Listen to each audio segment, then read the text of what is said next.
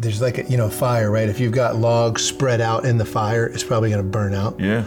Right, but if you like bring the logs in on top of each other, it's just going to burn more brightly. Like you need to be connected with other people if our faith is really going to come to life. We need to serve selflessly. Yeah. Those who are in need, whether you know it or not, you were made in the image of God. Welcome to the Hope in Real Life podcast with Jason Gore. Our team is passionate and committed to bringing you more hope in the everyday, real areas of your life. If this conversation and content is valuable for you, please do us a favor. Like, subscribe, and even share. You never know how valuable it could be to share a little bit of hope with someone else. Let's get the conversation started.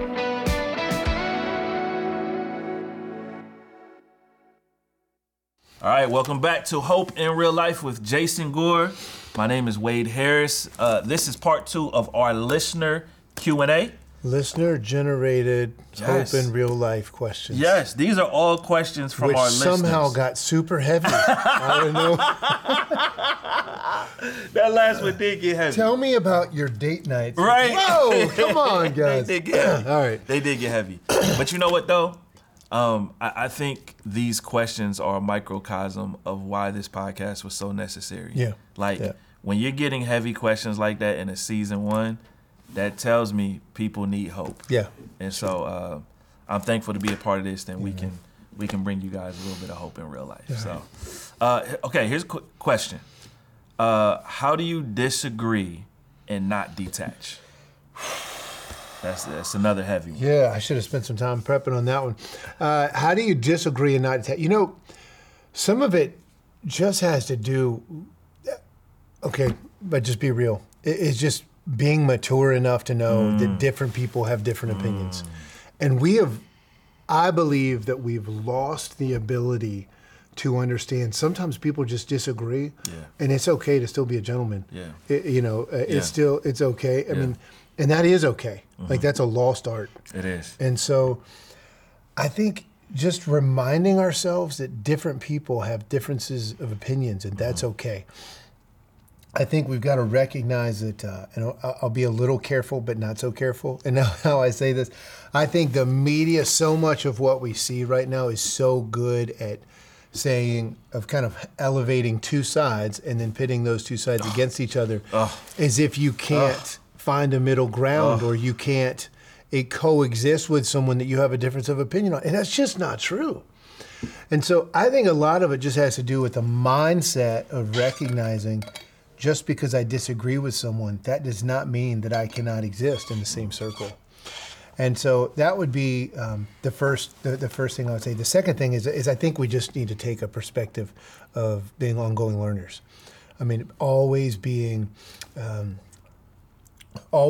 to know there's room to grow. There's things that I can learn. I think a posture of curiosity, and if I go into a conversation knowing that I have everything right and I need to win you to a certain argument, that's going to lead to some challenges versus like, hey, what can I learn in this conversation?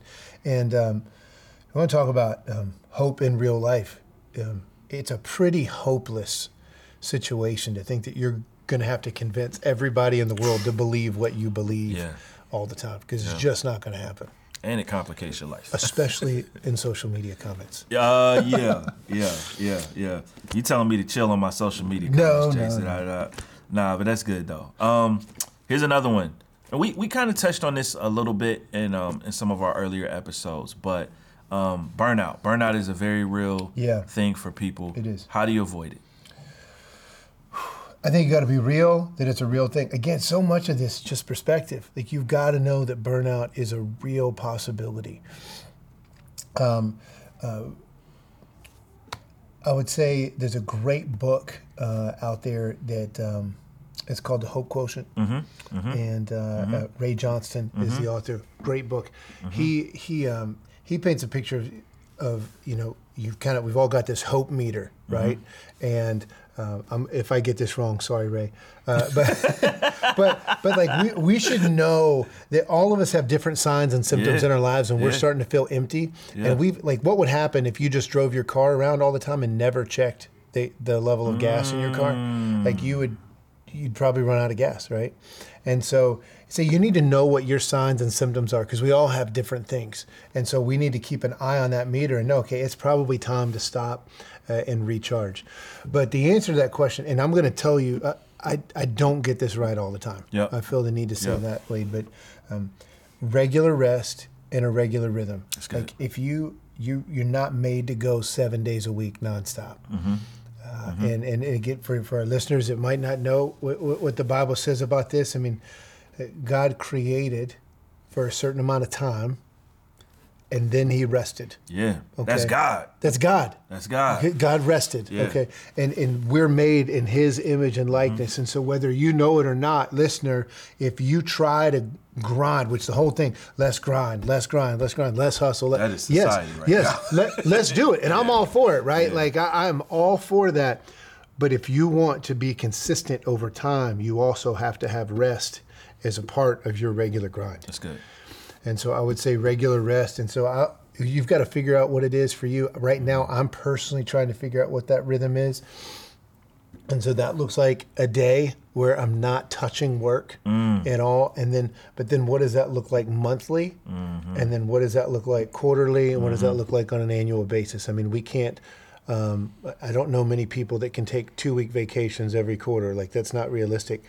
But, for our staff at Hope, we've said we want everybody on staff to have at least one time a year where you take 2 weeks in a row vacation. And if you take 2 weeks off in a row, we'll give you another week. Yeah. And so I think you've got to figure out how to take, the right amount of disconnect. So I think you got to figure, and then not only that, it's not only the rest. You also have to figure out what it is that fills your tank. And so for me, what gives you life? Yeah, what is it that gives you life? For me, there's just something about going and fishing for a morning with my son. Like that gives me life. That gives me energy. There's something about walking through a trail that's quiet that gives me life. That might not be for everybody. I like to be on a lake. That gives me life. But you have to figure out what is it that fills your tank and make sure that you're setting time aside to do that. That's good. It's good. Here's another one that's kind of in the vein of burnout, but in a different way. They say, what do I do if my family is falling apart? How do I wait for God? I would say you can wait for God, but don't wait to reach out. You another ask for help. You've got to ask for help, man. This is the curse of our society. It tells us that we should be strong enough to handle it on our own. And the reality is there are things being thrown at us right now in this world that is so far different than what it was 5 years ago, 10 years ago, much less 20 years ago, 50 years ago. And so, I would even say there's more health issues. This will sound crazy. There's even more health issues in families because of our dietary lifestyle that's so different than it was 50 years ago. So things stack on top of each other that we don't even realize stack on top of each other. And so I think you got to reach out for help. And, that's tough. If you're not connected to a church family, and even if you are, I would say I'm a big believer in counseling, man. I think you got to reach out and be honest with yourself and be honest as a family about we might need someone outside of us to help us figure this thing out. That's good.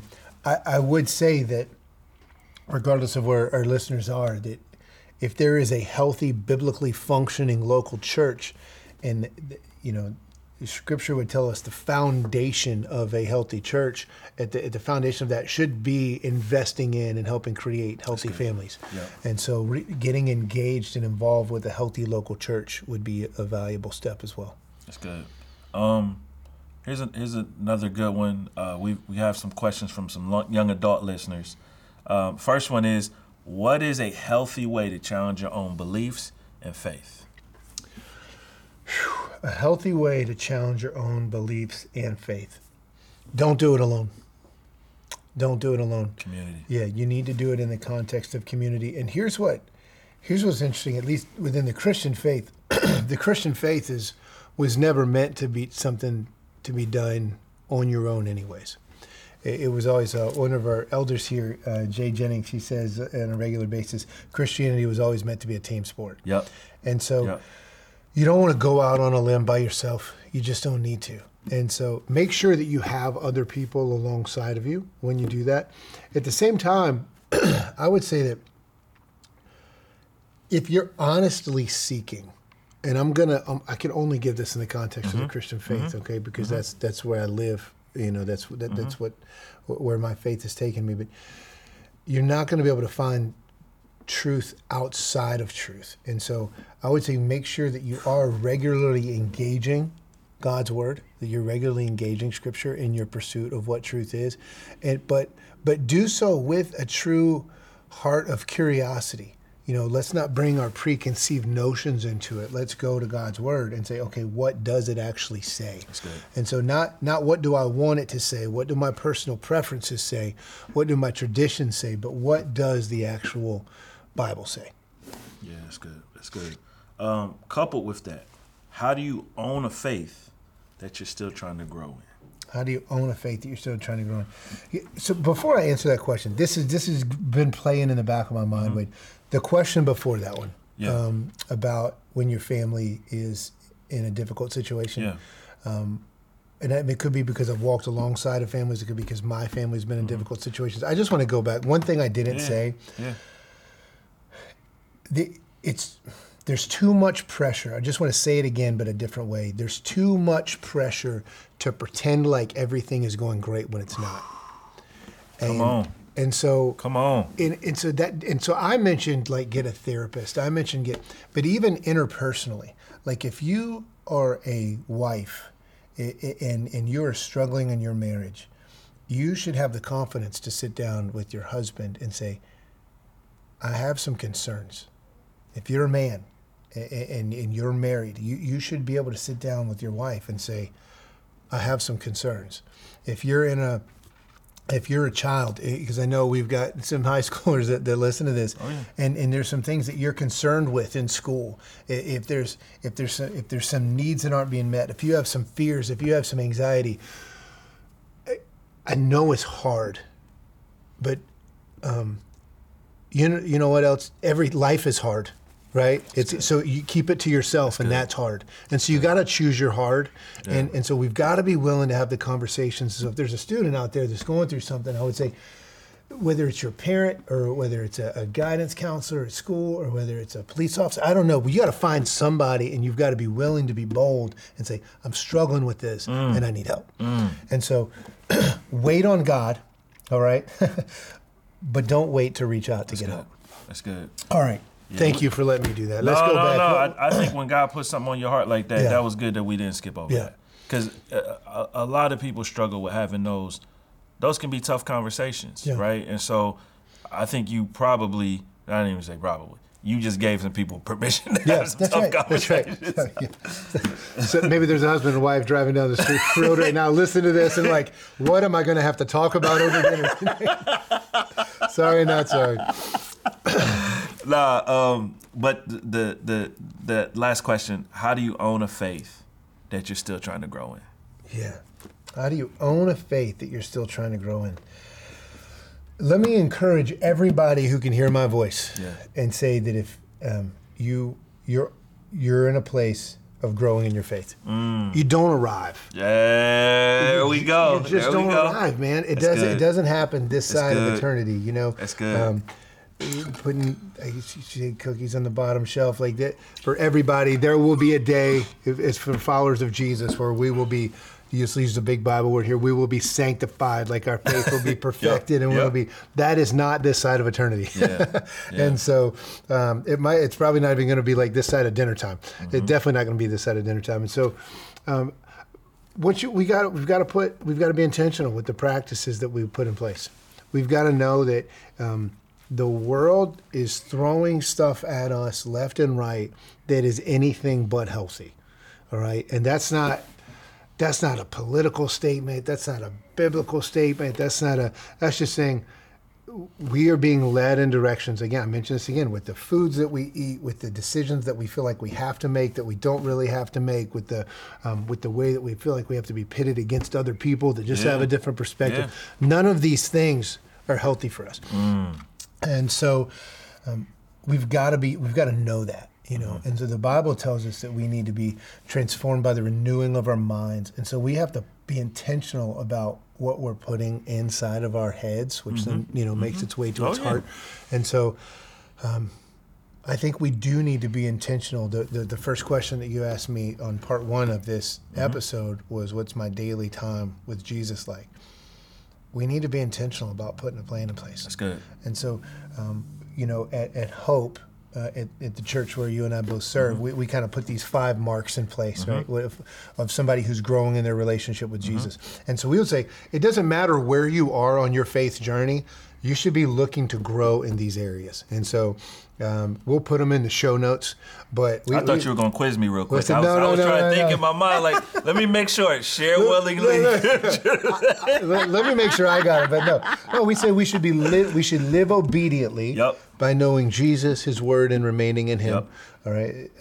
We should connect intentionally with others in community. So we need to, like, I think of our faith, you know, Christianity is like there's like a fire, right? If you've got logs spread out in the fire, it's probably going to burn out. Yeah. Right. But if you like bring the logs in on top of each other, it's just going to burn more brightly. Like, you need to be connected with other people if our faith is really going to come to life. We need to serve selflessly. Yeah. Those who are in need, whether you know it or not, you were made in the image of God. God is a giving and generous God. And so we're not going to experience life unless we're serving other people. Honestly, the way that Jesus served us, like, He was willing to lay down His life for us. That's good. Say we should give generously back to the God who gave us everything, and then we should be sharing willingly the hope that we have in Jesus. And so if you're following Jesus and you're looking to grow in your faith, what does it mean for you to actually live out that faith, even to the point of being able to share Him with other people, which is difficult. So how do you own it? I think if you put those 5 things on a piece of paper, and then you have a plan for how you're doing each one of those things. I mean, life is organic, right? I'm not saying that, like, but I also know that if you don't have a plan to get somewhere, you're probably not going to get anywhere. So you don't have to be mature. We're all growing, but you do need to have a plan as to how you want to get there, regardless of where you're starting. You made me think of something. 2 resources I think can help people. We have a spiritual assessment quiz that people can actually take. It's totally confidential, so I don't want you to think we're going to ask you to take this quiz. We won't post it in the show notes. We will not. We'll post the quiz, but we won't post your results, all right? Because those results they're private for you. Yeah. But it'll help you kind of see, you know, maybe some of the areas that you're good at and some of the things that you may need to work through a little bit. Yeah. But then the second thing is, we have an app launching very soon. We'll give you some more details on that when it's about to launch. But we have an app launching that will have courses in there that will help you in those areas. We actually have one called 5 Marks that I actually helped record. So I was kind of thinking about that. Me and a good friend, Corey, kind of went through that. And so, Right. Which is a great, you know, we try, it's not really a play, this podcast isn't about making a plug for anything. But this podcast is birthed out of the idea of how do we bring hope in people to people in their real life. And so there's 2 things that we think about: reach and impact. Like, we want to reach as far as we can because we know everybody needs hope, and we want to provide real impact.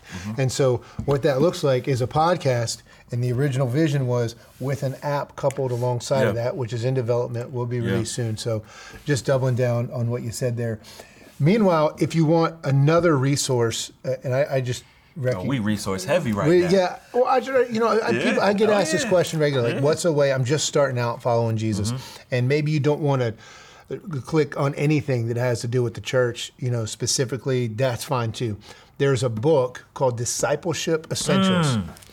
By Greg Ogden. And you can go on Amazon. Again, show notes. We'll put the link down there.